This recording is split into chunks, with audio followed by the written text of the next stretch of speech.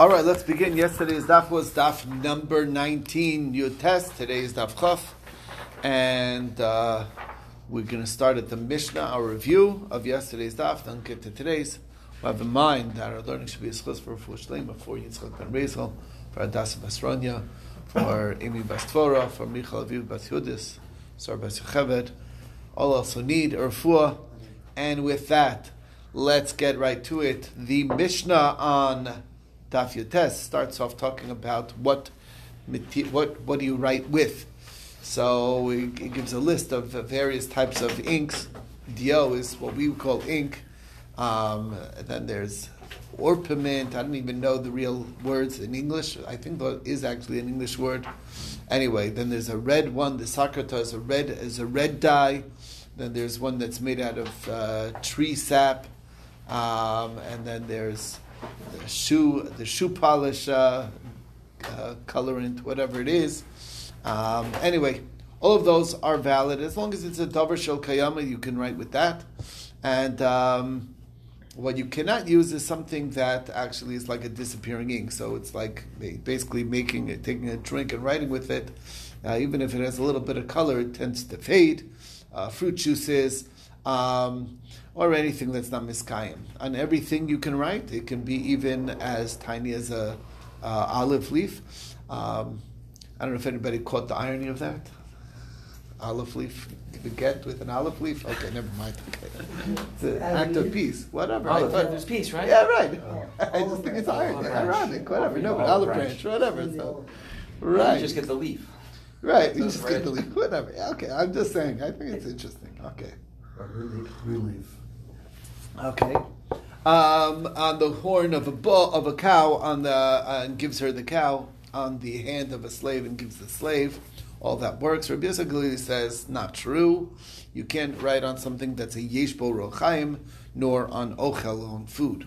We'll get to that. We define what each of these inks are.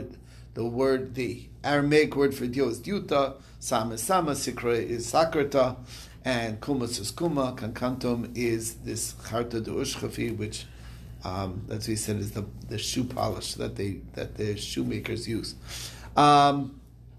Anything that's miskayim. So what is that coming to include? It means even if it's something that's like made out of the gallnut juice, which is gallnuts that are in water, turns the water brown, and you can color with that. That's also kosher. We saw also using lead, pencil, shachar, shichar, all those is kosher. And the question that we got into is an interesting case. What if you, on Shabbos, in Ilchas Shabbos, there was some word, 2 letters, let's say, which is the minimum share of writing on Shabbos, that was written in red ink, and you wrote on top of it in black ink. So according to both Rish Lakish and Rabbi Yochanan, they agree that you're chayiv twice. One for writing, one for erasing, because you're erasing the red underneath, and you're writing on top of it in black. Okay? Red on red or black on black, that's nothing. You're putter in Hilchas Shabbos. Red on top of black is machlokas. According to one opinion, you're chayiv because it's mochik, and according to the other one, you're mekalkel. You're really ruining the lettering, and it's not so that you can write. And normally, mechika has to be mechika so that you can write. The Isser mechika is generally something that's a destructive act. You're not chayiv for destructive acts on Shabbos, but it's mechika al menas lichtov. That's usually what it is. You're erasing so you could write. But if you're writing over the black with red, it's just making it less easy to read, and therefore that's called mekalkel, according to the second opinion.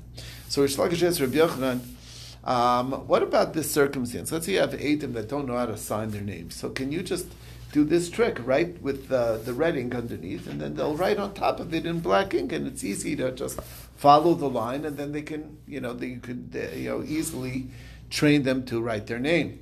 So is that writing or is that not writing? So he says that, sorry, that's not going to cut it. So he says, what do you mean? Didn't we say that it's writing as far as Shabbos is going? So he says, that's what we think. And that's why we tell people not to do that, but that doesn't mean that that's for sure that way. And we're not going to be lenient in the sense, and therefore he doesn't like that idea. What do you do? when the witnesses don't know how to sign. So we saw a few ideas. Rav says you can tear a piece of paper and make it into like a stencil that they can fill in the spaces so they don't go out of where they need to go. Shmuel says that they would use lead. So the Gemara says, what's the really you can use lead? So the Gemara says, didn't we say that's actual writing? So he says, no, it depends what you're using. If you're using a pencil, the itself, so that rubs off easily, that's actually not a writing. So you could underwrite it with pencil and write with pen on top of that. But if it's Maya Devra, where you take the lead and sort of like dissipates into the water, that turns to a colorant that actually remains and doesn't erase. That's how you make permanent pencil. Okay. Rabavo said that you could write it with meimilin. Meimilin is this golden liquid that you could write with. Again, it's like a beigeish coloring, and that's not. And that's so the Gemara says, didn't we say that's kosher for writing? So the Gemara says yes, but it depends if the page was treated with that. If the page was treated with that on the whole page, so then you write with it on it, it's really not called writing. It's so close to just like repeat. It's like covering it over again. It's so light that it doesn't count as writing. That's what we said. Meimilin al gabe meimilin is not called writing. Rapapa says what you could write it with is with spit, and then they'll be able to just see leave a like an indentation. They'll be able to make out the lines where they need to write, and that's what Papa told Papa Turah how to do it that way. And that's only in this. All these leniencies are only true for Gittin. We do not allow it when it comes to other documents. And the story goes, there was somebody who actually did that by other documents, and Rav Kana gave him lashes for it, saying that's a bad idea. And again, it's a special heter, as we'll see for aguna. You don't want, it's a takana for aguna, so you don't want a woman to be chained. You got to be as flexible as you can with regards to this. Okay, meaning with as far as Adam is concerned. So we saw a brisa like Rav that says that the best thing to do is have a page that was, like a stencil that they can fill in between the cracks. And we brought down Reb Shimon Gamliel there. That's only by Gittin Nashim, not by Shechur Avadim or any other star. If they know how to read and sign, then they could, and otherwise not. So the Gemara says, who's talking about reading? And then we got into a whole different discussion, which is not only do they need to know how to sign, they also need to know how to read. But if they don't know how to read, so they can be read in front of them, and they sign. If they don't know how to sign, so then we use a stencil to help them. So Reb Shimon Gamliel says that's only true by Gittin Nashim, but by Shechur Avadim Shakal Ishtaros, they need to be able to read and sign, otherwise not. So Rabbi Elazar says, what's the reason of Reb Shimon Gamliel is because again it's a special leniency with regards to Gittin, because we don't want them to be a chained woman. So Rabbi says the halacha follows Reb Shimon Gamliel, and Rav Gamda Mishmei the Rabbi says that the halacha is not. So if the halacha is not like Reb Shimon Gamliel, then who is the halacha like? The Rabbanan, they're more mekel. So the Gemara is, and if that's the case, then why did Rav Kana give lashes to that it's no good in other staras? Basically, the Gemara says that that's with regards to the reading. The reading they disagree with. Meaning, as far as the signing of the name, it's limited to Gittin, not anywhere else. But as far as reading, he says it's a requirement in other staras. That's not true. Now, with regards to that, we saw Rav Yehuda when he was elderly, he had a hard time reading, and he forced himself to, took the pains to make sure that he read it and then signed on it. And Ula says that's not necessary. Rabbi Lazar has people reading to him, and he just signs his name. And Rav Nachman has the same thing, and we explained that although that is true, it is not always true. Reading for you only works when it's being when there's a fear factor and there's a position that the authorities in that there's no way that they're going to misread what they're reading to him. Okay, and therefore that's only that. If there isn't that, then it would not work to have somebody else read it for you. Which took us to a story. There was Rav Papa had a Persian document which he was not familiar with, the language. He couldn't read Persian, and it was done in the Persian courts, and he had two Gentiles, one after another, read it separately, so that this way he verified by hearing and them both read it that what exactly is the contents, and then on that basis he said he verified that document as legitimate because it was done in their official courts. They're not, they take their courts seriously, and he made them able to collect on the basis of that document, even from liened property. Rav Ashi said that Rav Huna Bar Nassan said that a Meimer says that the Persian document that was signed with Jewish witnesses is collectible even from liened property.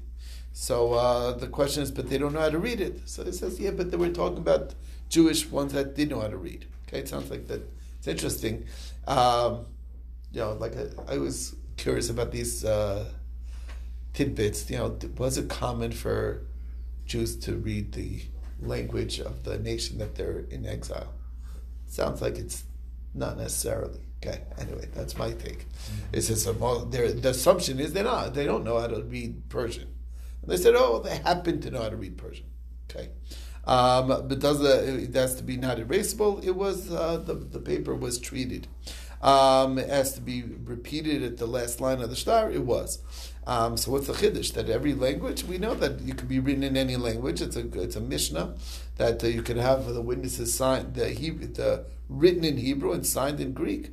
So from that, I would have thought that maybe that's only true by Gittin, but not by other shtaras. The chiddush is that every language is kosher, even in other documents. So there's a few interesting cases. So first, Shmuel talks about a case. The man gave his wife a completely blank piece of paper saying, here is your get. And we are choshesh to that gerushin, that they're divorced. Because maybe it was written with this disappearing ink. So the question is, what do you mean? The halacha is that if somebody gives the get to his wife and she immediately throws it in the fire, or into the ocean, or some way that gets destroyed, and then he comes back and says, by the way, that wasn't really a get, we don't believe him. Okay, and it's still divorced. But that's because it was written. But here there's nothing written on. Since when would we consider that actually writing or potentially writing? So the Gemara says, we checked it. There's a way to get the Meimilin out, and they did so, and they did find the lettering. So the Gemara says, so what if you were able to produce it? It was not written when he gave it to her. So the Gemara says, you're right, Shmuel's only saying cheshinan. He's not saying it's for sure a get. He's just saying we're choshesh that maybe it was still legible enough when it was given to her. Right now we looked at it and we see it completely disappear, but maybe it was still, it didn't fully disappear yet. I don't know if you ever played with disappearing ink. It's pretty fun, whatever. But it looks like regular ink, and then next thing you know, it disappears. Okay, but it is reproducible. You could find it again. Anyway, so Shmuel's saying here, chashinan, we're worried that maybe it was still legible. So Ravina said that. And in another case, okay, so he says a Meimer said that Meremer said in the name of Rav Dimi that when two people give a get, that a get was given in front of them, they need to read it in advance. That's halacha, that the witnesses are always reading the get beforehand. So the question is, how does that fit with the halacha that we're not choshesh that if a man gives the get and she immediately throws it into the fire, destroys it, that we say that it's not a get? Of course it's not a get. They had to read it beforehand, so of course we know that it's not a get. The Gemara says no, because after they read it, there was definitely a get here, that he put it back to his hand, and it was not visible the whole time. He may have done a switch, even if it was visible. A guy who's very good at sleight of hand can look like exactly the same page And next thing you know, he didn't give that. That's why the custom is, by the way, that we read it afterwards also. Okay, after he puts it in our hands, we read it again. So that's why we know that he actually didn't give the right piece of paper. Okay. Anyway,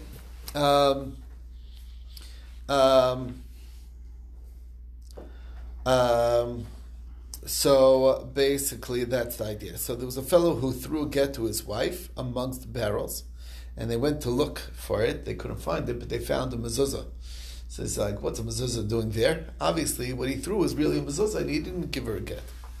Okay, but if you find 2 or 3 mezuzahs, so then the opposite is most likely, that really the mezuzahs were for some reason there. And obviously, if the other 2 were mezuzahs, that he only threw one thing, this mezuzah has nothing to do with what he threw. So he must have really threw a get. We can't find the get. Okay, we assume that a rat came and took it off, ran off with the get. There's another case, a fellow walks into a shul, this is a dramatic scene. Can you imagine? A guy walks into shul, goes up to the ark, grabs out a Sefer Torah, hands it to his wife, and it says, Chazara Gittin, here's your get, in front of the entire shul. So Rav Yosef says, let's analyze this case. Is there anything to give it any credibility? You want to say that maybe it was written with this gallnut juice? No, it can't be, because we treat the parchment with that, and therefore it's not considered a writing, on the back of it. But he's saying that there's written in it the words of a get, because every Sefer Torah has that. It's not lishma. What are you going to say, that he paid the guy in advance, the sofer, to write it for him and his wife? He still doesn't have the names, so it's nothing. So what's the chiddush of Rav Yosef? The chiddush of Rav Yosef is really to say that there's no meimilin al gabi meimilin. That doesn't work. Okay, you can't write with the same. It's like too faded. If the paper or parchment is treated with that material, and you're writing with the same thing, it's not considered a writing. All right, and that's that.